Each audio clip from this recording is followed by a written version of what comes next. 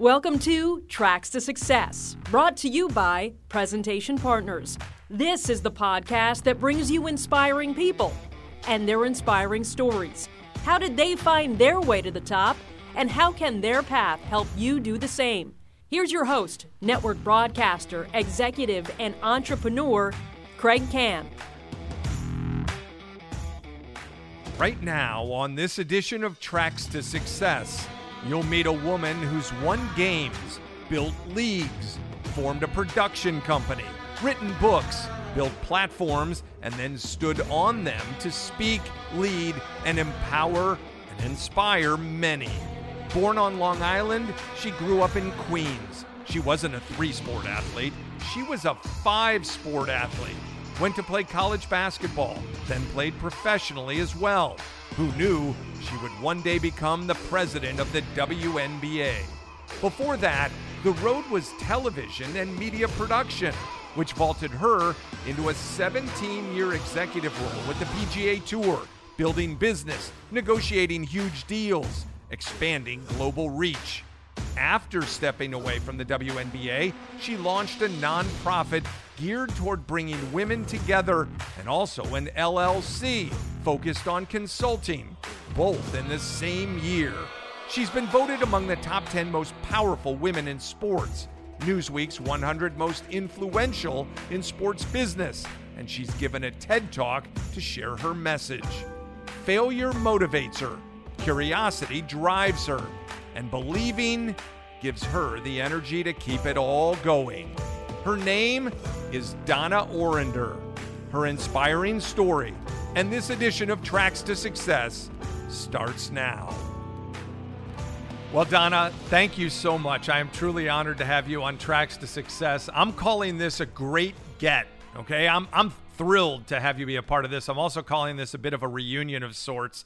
So I really appreciate the time. How you doing? Doing great. It is a reunion of sorts, and I love reunions. I think that's, if there is a silver lining, this is one of them from this period that we are living in. Yes. Well, I'm honored. I want to kick things off by talking about your TED Talk experience. Now, I know you do a lot of things. We are going to get into all of those and your background, but the TED Talk fascinates me. I want you to tell me about that. You've done some things. How nerve-wracking was that for you? What's that process like? Actually, it's become kind of a focal piece of some of the public speaking I do because I found it to be almost debilitating. I became very well aware that you are going to deliver these words that will live on forever in this kind of sacred, very visible vault, if you will. And every word, I parsed every single word, thinking about what it would mean to different constituencies and listeners. And I became very sensitized. And then you also had to be very disciplined in the time amount. And then they wanted you to memorize it. And all of a sudden I had this thing about memorizing it.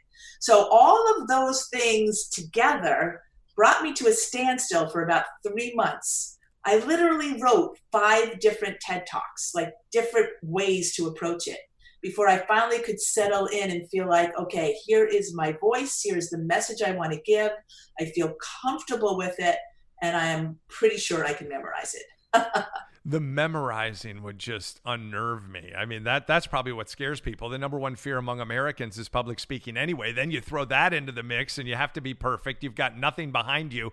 You're basically naked on a stage with an audience to deliver one of the biggest messages you could ever deliver, correct? Correct. Yeah. Correct. Yeah. Correct. But, at the end, I always felt like, it will work out. Just get yourself there. Yeah. Which, by the way, is a major lesson in life. And one of the ones I learned very young as an athlete, which is, hey, you just got to put in the work, do it as hard and as best as you can, commit. And if you do, you'll get a result. And so ultimately, actually, that was my self-talk during the process. That's good. I do a lot of self-talk. I've been watching you lately, Donna, Facebook Live with your Generation W, Generation Wow, really putting people together for opportunities to educate, connect, inspire, mentor, all those things involving women, focused on that. What's the motive behind it all?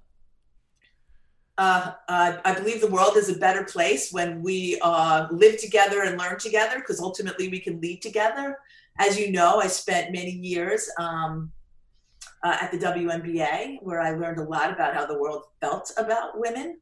I spent a lot of time with girls who looked up to those women. I still am one of those girls in a woman's body, I believe, and felt that there is a lot of unfinished, high potential work to do in elevating and creating opportunities and making sure that women, who are 52% of the population in this country, that there's equity.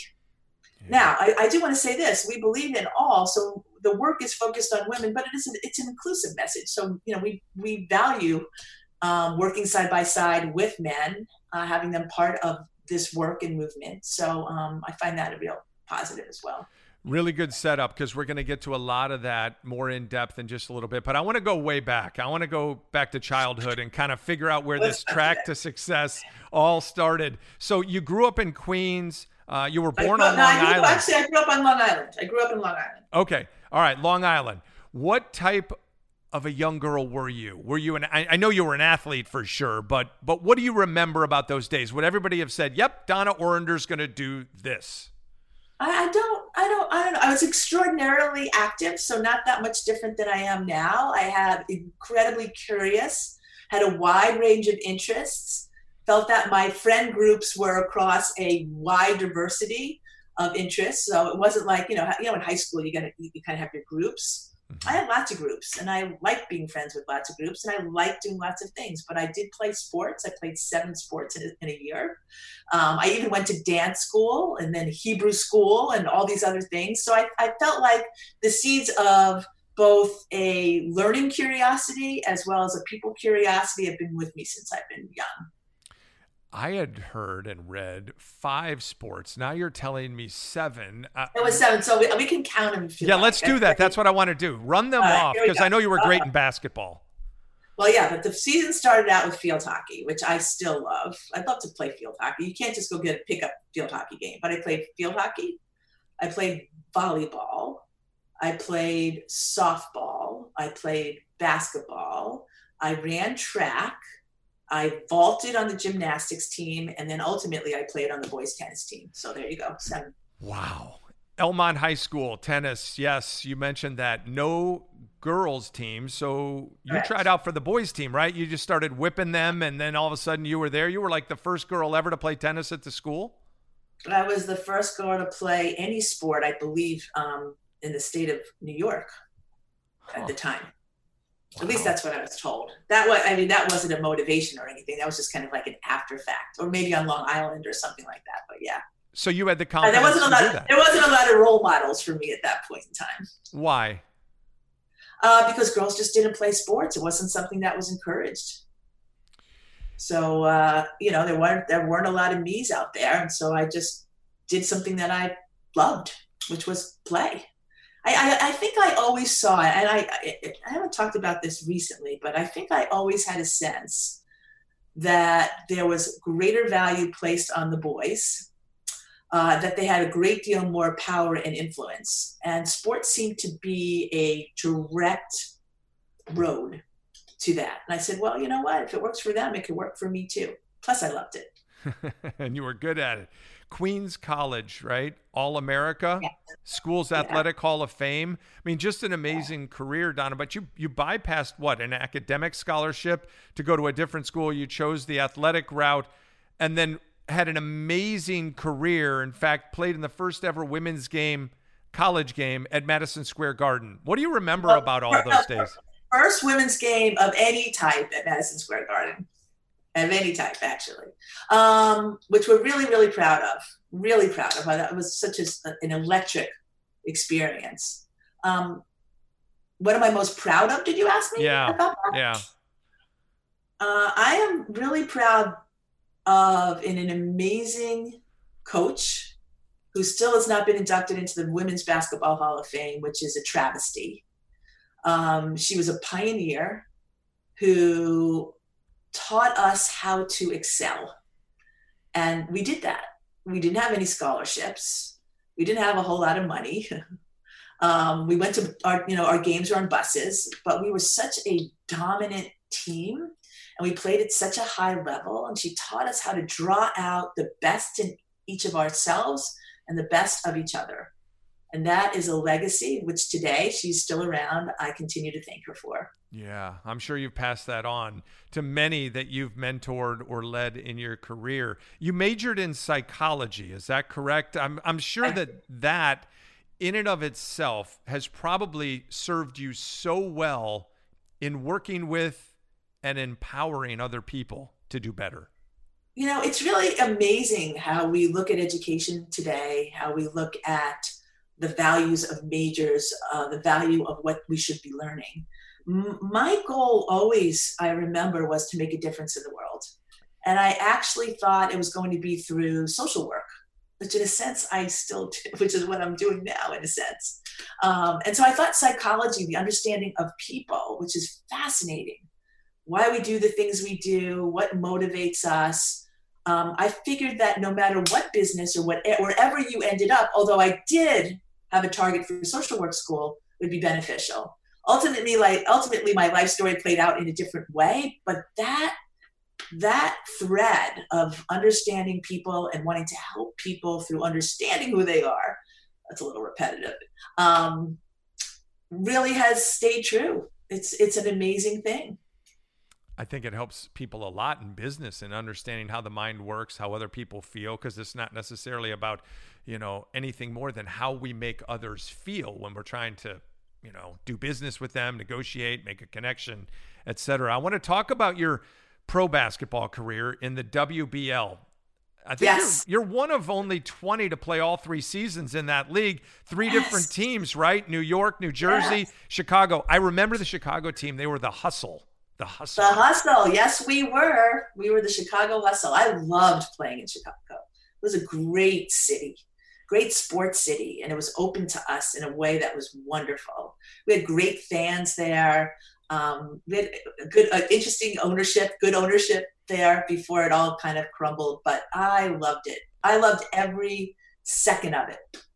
You were a good player, and then the league shuts down, goes away. Yeah. You wrote an article for the New York Times that I think is interesting, and I think it can give us a sense for how you felt about your opportunity and what that was like, maybe what it taught you. The article called Making a Dream Come True and Watching It Fade Away. I'm assuming that is tied to a league shutting down and this career that you had strived for and were, loving is all of a sudden dashed in an instant. How was that for you? You were at the height of exhilaration. First of all, you achieve the highest level in sport, which is to be paid for what you do. Not something that women are, it's something that women are still fighting for to this day, right? In very visible ways. And there we were. And the business model, the investors just couldn't sustain itself. It's funny, I pull out that article. I actually have a file on my desk and I keep it. And I remember being at the WNBA and pulling it out and feeling really sad because the thematics of what I wrote then still have far too much truism to what is happening today. So in all this time, while we had made great advances, not nearly enough. Maybe we're on the cusp now. Maybe we're on the cusp of greater change. And I'm hopeful that we are.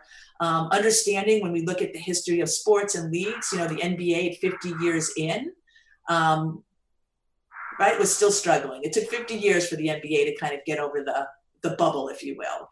And we're early in that time span. But we live in a different time with social media and the need for immediate returns and a lot of expectations that probably were not had at a time when the other leagues had their ability and time to form.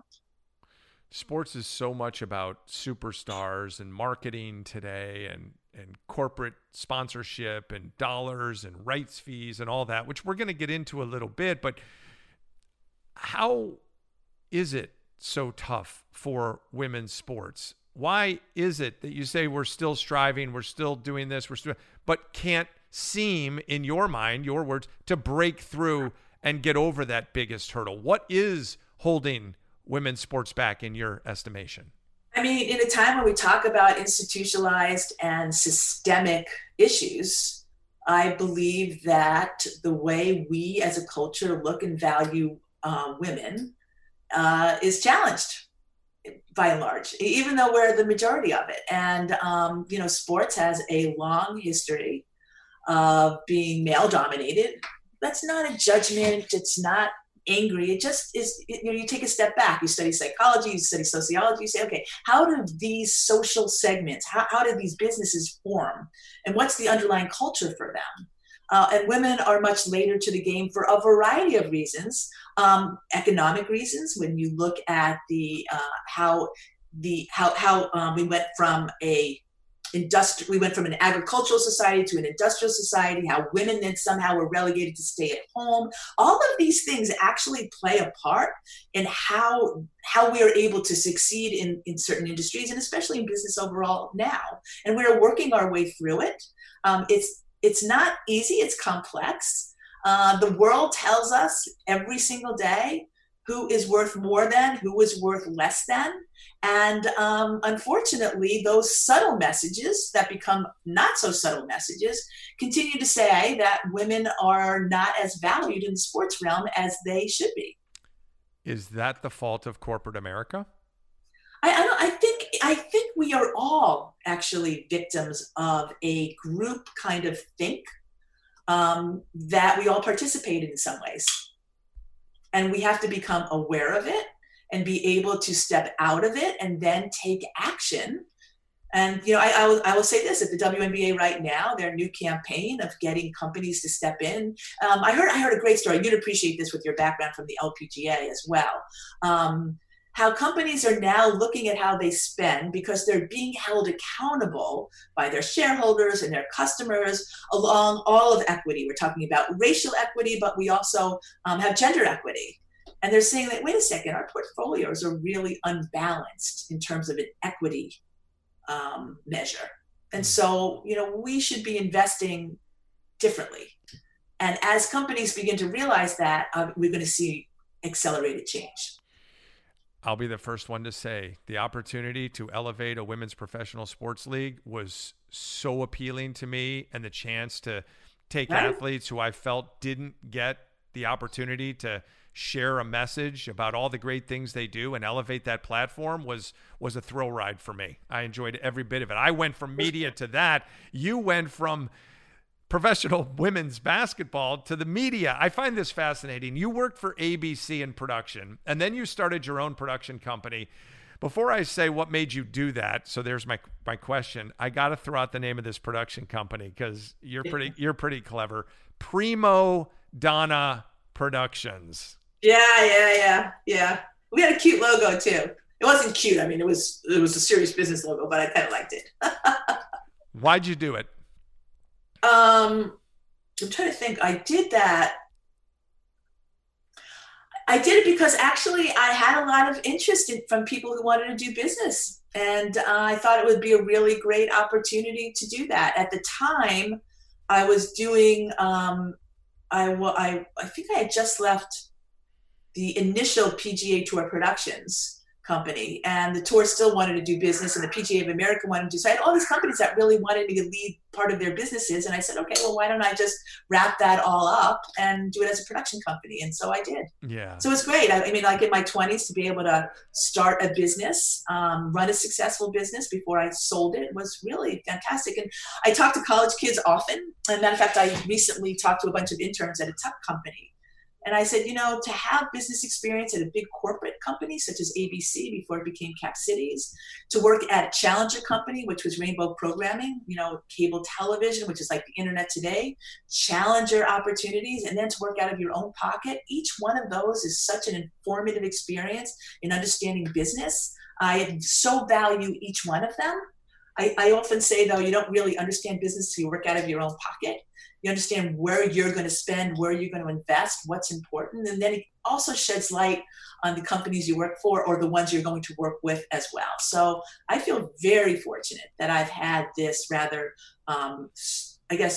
full experience of business entities. that has taught me a lot over the years. That you have. You were an original producer of Inside the PGA Tour, then climbed your way up as an executive. You had a hand in so many things there. Business development, negotiation of the huge $400 million network TV deal back in 97. Then the circle with the commissioner of the PGA Tour, a lot of work with Tim Fincham. What was the biggest victory for you there in your mind? In other words, I know the tour had many victories because I was riding that wave as well during my time at Golf Channel. Yeah. And I'm well aware of everything you did. But what is it that you're most proud of? What did you learn about yourself, and what did you succeed? I always try to look at things as creatively as possible. I was and still remain not the person who wants to say, well, this is the way we always done it. I always find that a challenge. If that's the way we've always done it, why? Is that a good thing? Or is there an opportunity for us to take that to another level or look at it through a different lens? I mean, that's kind of what allowed me to bring in and create PGA Tour Radio. I remember at the time, people thought that was insane. Oh, my coworker, that is crazy. Who wants to listen to golf on radio? And I'm like, I was a kid who grew up listening to baseball with my dad in the garage as he worked, the Ralph Kiner and the Mets. I loved radio. I thought it was magical. And think about it. This is before really the internet took over. And here I was, I had to watch every single golf tournament that we had. My life wasn't like, this is week May 22nd. This is Memorial Week. My life was a golf calendar. And I thought, wouldn't it be great to be able to get these audio feeds delivered? And sure enough, was able to negotiate a deal with XM Radio and then became XM Sirius. And to this day, it's quite successful, isn't it? It is. And I'm thankful because I work for them and host multiple shows on their platform. So I'll send you a thank you note, and I'm truly appreciative of you doing. Yeah, and then I would also say, looking at our calendar. I mean, being part of and initiating the whole idea of early round coverage. Yeah. Really, it's the basis of the Golf Channel's initial success. We didn't really have that. I think we had like 10 events on USA Network and whatever, but literally I put together the entire package of saying, let's look at how we can repackage our programming. Let's create early round and make those packages. And let's tie them to different weeks. And let's create seasonality throughout the whole season. And let's create the World Golf Championships. All of that, and then build our media around that globally, and then build up our international television, which when I took over our international television, it was $1 million in revenue. And I have to say, a rather unknown story, or not recent, and probably would, I guess because there were just very few people involved, was I had a number that I thought we could get based on understanding the marketplace. And one of the biggest negotiators, most famous, God rest his soul, he just passed. I mean, honored and admired this man, came in to negotiate with the kid. And, we'll give you this. And I'm like, nah, I don't think so. Because I can get this, and not only can I get this, but we will have so much more flexibility to build our business. I'm not sure that's the right deal. So, of course, they went back to Tim, and they said, Tim, blah, blah, blah, blah, blah, or this. And this is like, this is one of the biggest entities in sports and a golf partner. And Tim calls me and he goes, well, listen, they're saying this. I said, listen, Tim, it's your call. Here's how it could work. We can do this, this, this, and this, and this. And ultimately, I think we can build out this. Or here's what this deal means. And it's much more limited, and we don't have control over our own brand or where we want to go. And God bless him. He said, you know what? Let's take it your way. Let's try it. It's funny. There's a guy in the business for 25 years who didn't talk to me. I often think, and I'm going to say this out loud, Kraig, that if I was a man, he would try to hire me. But as a woman, it was like, wow, she's so bad. I'm like, no, actually, that $1 million turned into $40 million over time. And it was just incredible. We were able to really change the construct of many business relationships that allowed so much growth in a positive way. And I am happy that I was trusted enough to make that stuff happen. I don't say this because you're a guest on this podcast. I say this because I know this to be true. You were so well respected within the golf circle. And I guess I can thank you not only for SiriusXM PGA Tour Radio, I can thank you for the pregame and postgame shows that were created on Golf Channel that I hosted for many years. So in effect, you were creating my paychecks long ago and to this day, Donna. So I appreciate that. No problem. No problem. I remember when the Golf Channel was around and they said, okay, go figure it out. I literally put together like this, what a Golf Channel would look like. You know what I mean? Like what it would be. And then the financial analysis of, I wasn't the ultimate financial analyst, but what it would look like in terms of putting it together, which was so much fun. And then ultimately we decided to go with Joe Gibbs, which was great. And, so interesting when we look through the history of media, not only at the PGA Tour, but we look what's happened with the NBA and NFL and NHL, everybody who is continuously, and right now I'm on the board of the World Surf League, which I love. I sit on our global digital media committee. There's 3 of us. And look at how much the world's changed in terms of content, and yet how much it hasn't, because at the end of the day, the goals are still the same. You want as many eyeballs as you can. You want them delivered in a way that your consumers and fans can consume them. And you want to be able to drive revenue that's going to support and underpin your sport. So it's all fascinating. Hey, everybody. I really want to tell you about Ahead, one of our new partners this season and now the official headwear provider of Tracks to Success. Creativity, a sharp look, dozens of styles to choose from. Ahead's been supplying the most prestigious events and outfitting the world's top golfers for 25 years, and it's perfect for you as well. So if you're looking to dress for success, make sure you think Ahead. Here's your chance to save big. Visit AheadUSAShop.com now and use the code TTSPOD. That's TTSPOD, and receive 20% off your purchase. Ahead, the finest in headwear, the official headwear of the Tracks to Success podcast, and available at AheadUSAShop.com. Let's talk about the WNBA. Val Ackerman leaves. You get the call. Adam Silver recruited you. Tell me about that. Well, Adam and I were friends for a long time. I mean, a long time. And I don't know if you remember, because it's funny, Don Garber reminded me of this the other day. I spoke to him. We had the NFL Cadillac. Remember that event? Mm-hmm. Where we had the NFL players and a pro-am, and it was a lot of fun. So I created that with Don Garber. And at some point, I think Adam was interested in doing something with the NBA players. The NBA, a lot of those guys played golf. And we never quite could get there, but we became great friends. And so whenever I go to New York, I would see him. We're still great friends. And when it was time to move, when it was time for Val to move, he did call me and asked me if I'd be interested. And I was like, I never thought about it. I love basketball. It's still my passion to this day. But I never really thought about it. I was so immersed in golf at the PGA Tour. I didn't even follow the league that much. But he piqued my interest. And, it was a long courtship, longer than David would have liked, but ultimately the move that I felt I had to make. Yeah. What was women's basketball in dire need of that was the big challenge that brought you there? What was it? Well, it was a business that was not ascending at the time. I mean, if you recall, it launched with one of the greatest fanfares ever. They had $40 million in sponsorship. They were on the cover of Adweek. Rick Welts, who's a man I love to this day, with Val. Gary Stevenson was involved, which is one of your former colleagues. Mm-hmm. It was big time, high expectations. But after 2 years, the business reality of running it started to lose some of its steam. So by the time I got there in year 9, every single business metric had declined precipitously. And there was a lot of talk about whether this league was going to make it and be around. I felt I had achieved so much in my life because I was an athlete. I felt like people have been great to me and supported me. I felt like I had an enormous amount of industry wisdom and experience. And I felt like women's sports were not valued in a way that they should be. And I should, if I could, give back and try to pay it forward and make a difference. I had a responsibility to do that. My friends, I mean, the people at the tour thought I was crazy.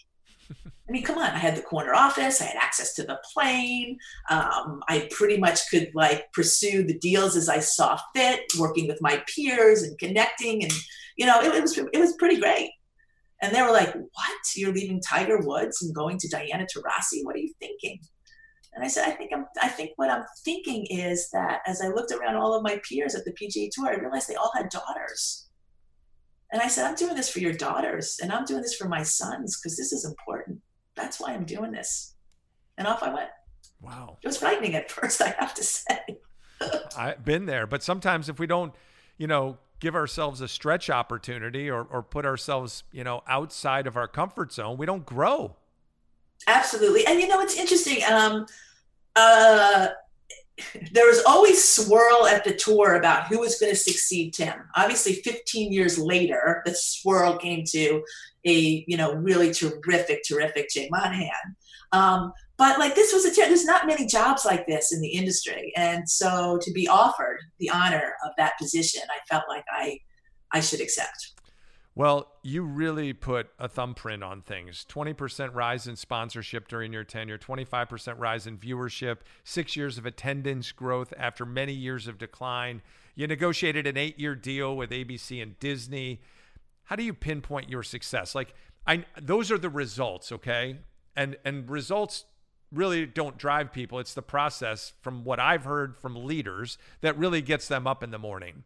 So what was it in your mind that enabled you to make all that happen? Is it your ability to connect with people? Is it your ability to persuade people? What is it?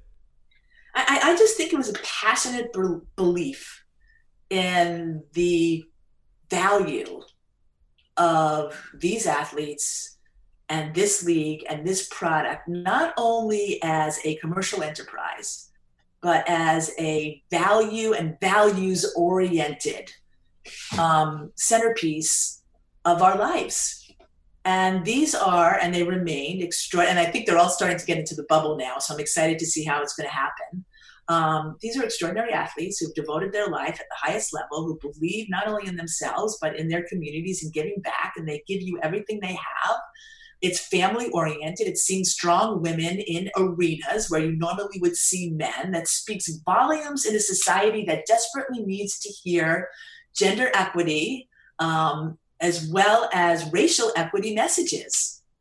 And the product was priced for families, so it was good family entertainment, which I think is also really important.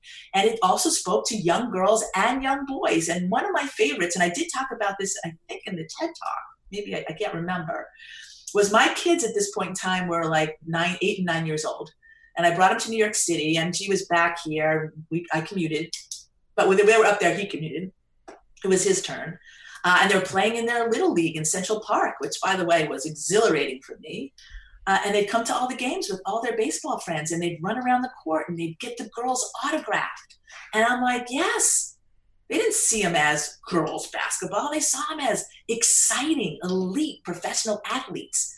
And that desire to have the proximity to them begins to change an overall paradigm of how we value each other. And as you can tell, I'm still very passionate about that. Clearly. Top 10 women in sports, you were voted. Power 100 in sports business. That's because of your successes. I know you just talked about how you guys were commuting back and forth, family in Florida, you up in New York, you had twin sons, etc. What made you bang your head against the wall about the opportunity of being the president of the WNBA? What was the thing there that you felt like, I just can't get this done? This is frustrating me. You mean while I was there? Yeah. You know what? It's funny. I remember this. First of all, when you take a business over and you find that there is a lack of unified believers or a belief system that's going to support it, I got to fix this first. Because you have to have a belief system in order to build anything, actually, in this case, this league. And so I spent the first 18 months trying to figure out where the gaps were, and then trying to bring those and closing those gaps, and building a connected belief system that this business, there's a lot of people that believed, but it was like, how do we make it work? And the frustration thing is people think you're going out of business. Even the people who love you are saying, hey, listen, I'm not going to lead there. So we got through that hump. By year 3, it was like, okay, I am not listening to any naysayers anymore. I kind of closed my door, put my hand over my ears. And David taught me this, God rest his soul. I'm not listening to no. No doesn't get us anywhere. Talk radio wants to question our existence. Like, just shut off the radio. I don't need to listen. I am out in the marketplace. I am with communities and families, and I see the real tangible results of this connectivity. And you know what? That's what we're going to continue to build on. And so beginning in year 3, and then understanding what are the levers of its success as valued and judged by the marketplace. And the first thing was attendance. Attendance hadn't grown in 8 or 9 years. I'm like, okay, let's look at our attendance. Why isn't it growing? Okay. How can it grow? Okay. Then fine, let's focus on how it can grow. And then it happened. In year 1, the year we started to focus on it, we grew our attendance 1%. So what does that mean? It means that we didn't go down. 1%. Year 2, we were up 2%. Now in 2 years, we're up 3%. Guess what? All of the stories started to immediately flip. Look at the WNBA. They're growing. Your sponsors hear that. They can sigh. They can exhale a sigh of relief and say, okay, we're going in the right direction now. And once people started to believe and see that movement, then we were able to build on every other metric. Now, I do want to say that I was given another wonderful gift. I also stepped in right at the beginning of the recession came 2 years later. And so we were able to outsell every other sport. Now, in total dollars, it was a mere pittance compared to one NFL sponsorship. But that's why we were able to grow. So because we had a value and values message, I think that still resonates today. Season 2 of Tracks to Success is brought to you by Presentation Partners. Presentation Partners is a unique team of award-winning executives helping you build a presentation others will be talking about. Presentation Partners teaches you the true art of storytelling. And if you haven't heard about their neuroscience of persuasion, you'll see how valuable it is to own it. Whether you're a company or an entrepreneur, Presentation Partners is the team you need behind you. For almost 15 years, they've helped clients raise millions in capital and countless dollars in sales simply by making top leaders successful presenters. The time is now to find your authentic voice and learn your authentic story. Presentation Partners, creating persuasive story presentations based on something other than just your good looks. 2011, you stepped away and you started 2 big things, Generation W, the nonprofit, and Orender Unlimited, the profit, consulting. In starting those things, what was your mission to serve? What did you aim to do? Who needed what? Why did you do it? And how nervous were you to leap into that? I don't know that I was all that nervous per se. It was just kind of time. I knew I had spent a lot of time away from my family and my kids, and it was time for me to be around for them, but probably for me as well. My phone thankfully rang. One of my most exciting projects to this day, Joe Steranka called me, was to take on this wonderful project called Connecting with Her, which the golf industry did an analysis and said, we're not growing. Yes. We looked at it, I think Boston Consulting Group, and said, women are the key to growth. And I'm like, really? I could have told you that as well. And he said, listen, we want to get the industry under an umbrella. Would you lead that initiative? And I could not have been more happy to do it, nor felt more prepared, because here I was, having just spent 6 years at the helm of a business focused around strong women, making that viable and sustainable. And of course, as you know, I spent 17 years in the golf business. And just because I was a female, didn't understand that I understood how all that worked, but now I understood how it all worked. And I have to say, I think it was some of my best work. I just loved that assignment. We wrote a book that I still have up here called Connecting with Her, which was a tremendous guide that taught the industry a couple things if they read it. One, what's happening in terms of social dynamics with women in general. Two, how do women think and act and behave as consumers? And then understanding that, the third part that I did with Susie Whaley, who was the most incredible thought partner and a great friend, was how do you translate all of that into actual tactics? And I went all across the country speaking to PGA sections, 350 guys at a time. There might be a couple of women. And it was funny for me to be in that reverse situation. I'd spent so much time speaking with women. Now I was back with men. And you can feel like the kind of the uncomfortability, talking about sex, race, politics, and gender, can make people uncomfortable. And my job was to figure out how to be able to make everyone feel comfortable in finding a way to do your business as best as you can and grow it. And I loved it. It was really great. Yeah. Talking with Donna Orender, CEO of Orender Unlimited.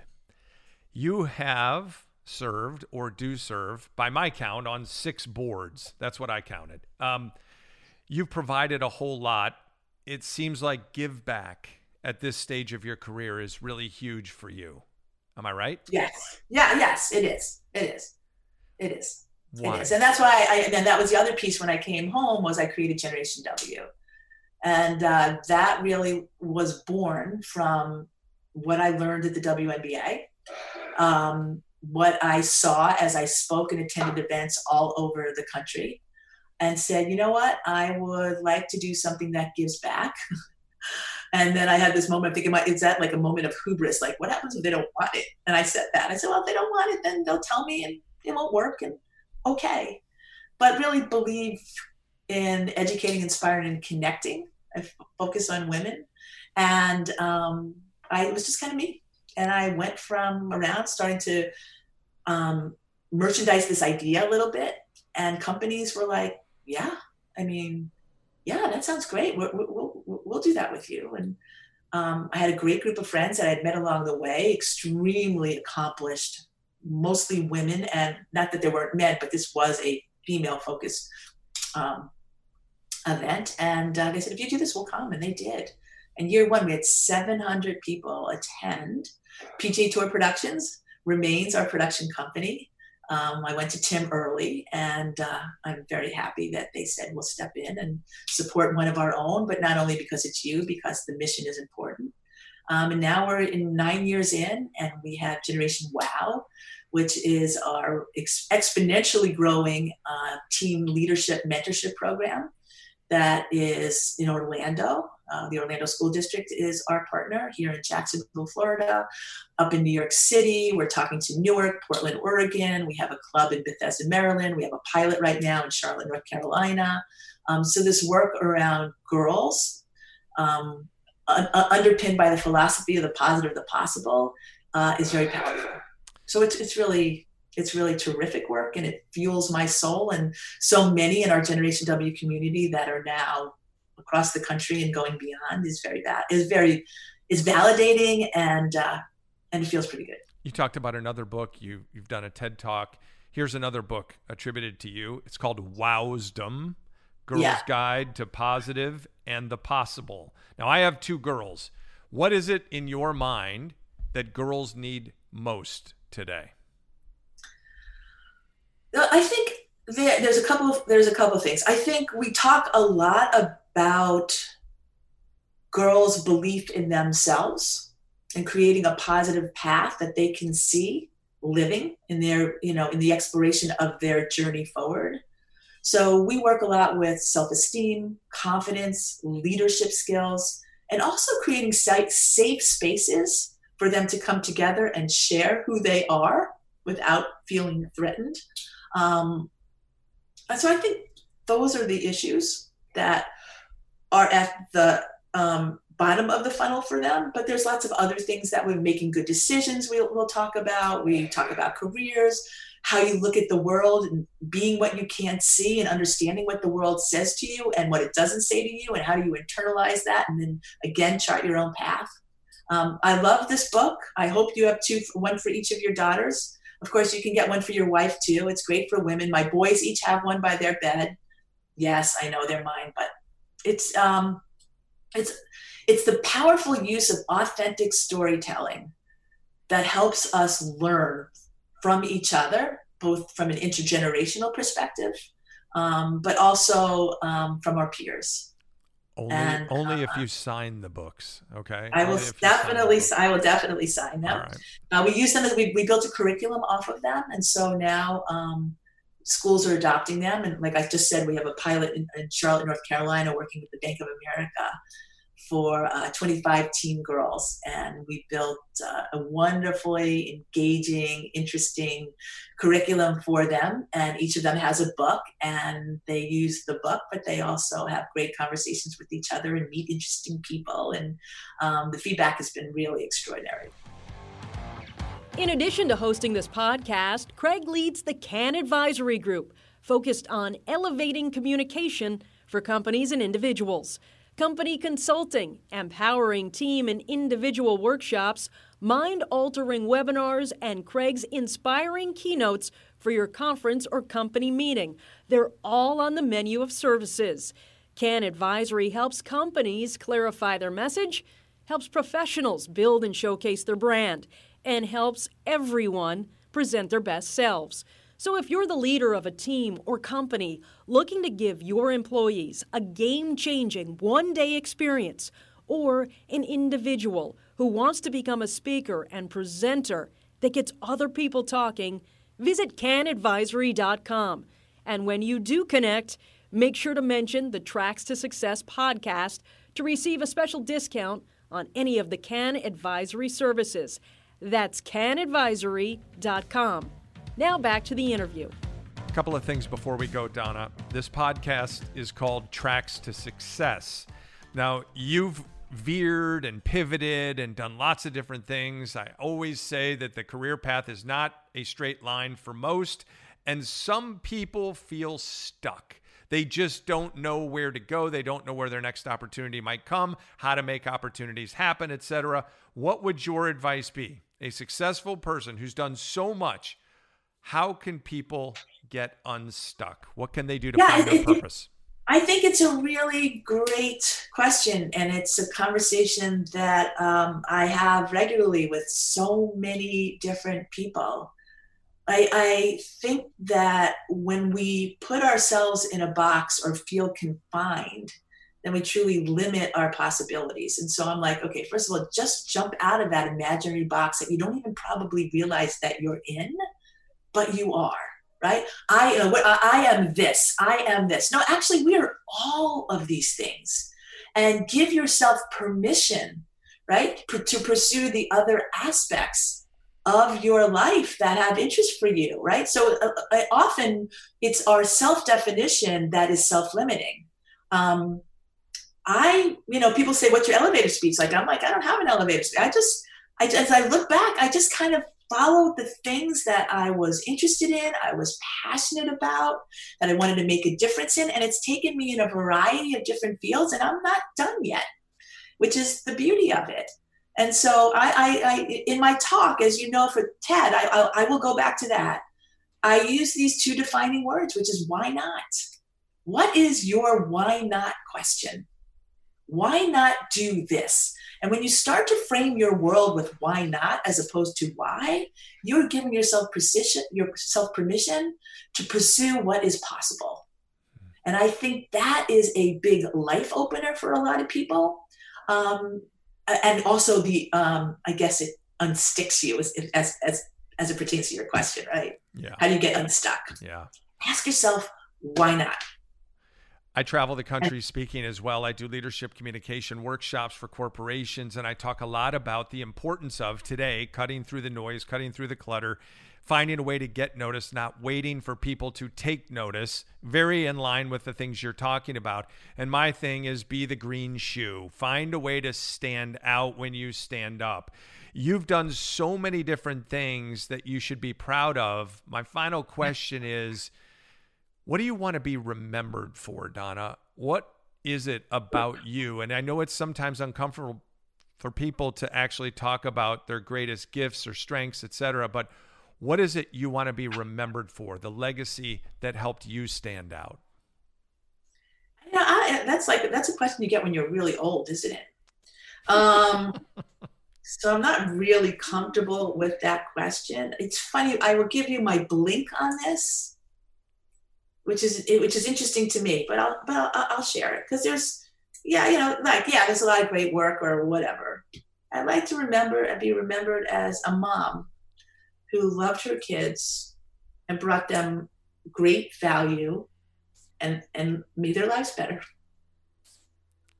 See, that's what, to me, separates people who can take all their successes and still have their true core value. Says everything about who you are and why you work, not what you do. Very impressive. Donna, this has been fun. I can't thank you enough. Thank you so much. Yeah, really cool. And all the best with everything. You've made such a big impact. And now I know the reason for many of my things that I've been able to do as well. They're all tied to you. Thank you so much, Donna. Thank you. Thanks to your producer and your team, Kraig. And good luck. We'll keep talking, okay? You got it. Take care. In our conversation, Donna shared the story behind her book called Wowsdom, The Girl's Guide to the Positive and the Possible. And that leads me to my one last thing. If you want to be an influencer, keep the word wow in your own personal dictionary. At Kann Advisory Group, we talk about helping companies take the what and then deliver the wow. What that means is that everyone does or tries to do something, but it's not really what you do that matters so much. It's how you do it. And having a wow factor is what gets people to take notice. No matter what you do, focus your energy on delivering something that makes people go wow, stopping them in their tracks, pausing to pay attention. The world is filled with people trying to break through the noise. Donna dealt with that at the WNBA. I did it at the LPGA. Getting people to take notice is not an easy thing. If you want to be relevant, what you need to do is spend time doing relevant things. The rest simply won't move the needle. So go for the wow. Your tracks to success will be a whole lot easier. Do me a favor. Take a moment, share this podcast with somebody you think would enjoy it the way you did, and give it a rating too. It helps. Until next time, I'm Kraig Kann. Thanks for listening.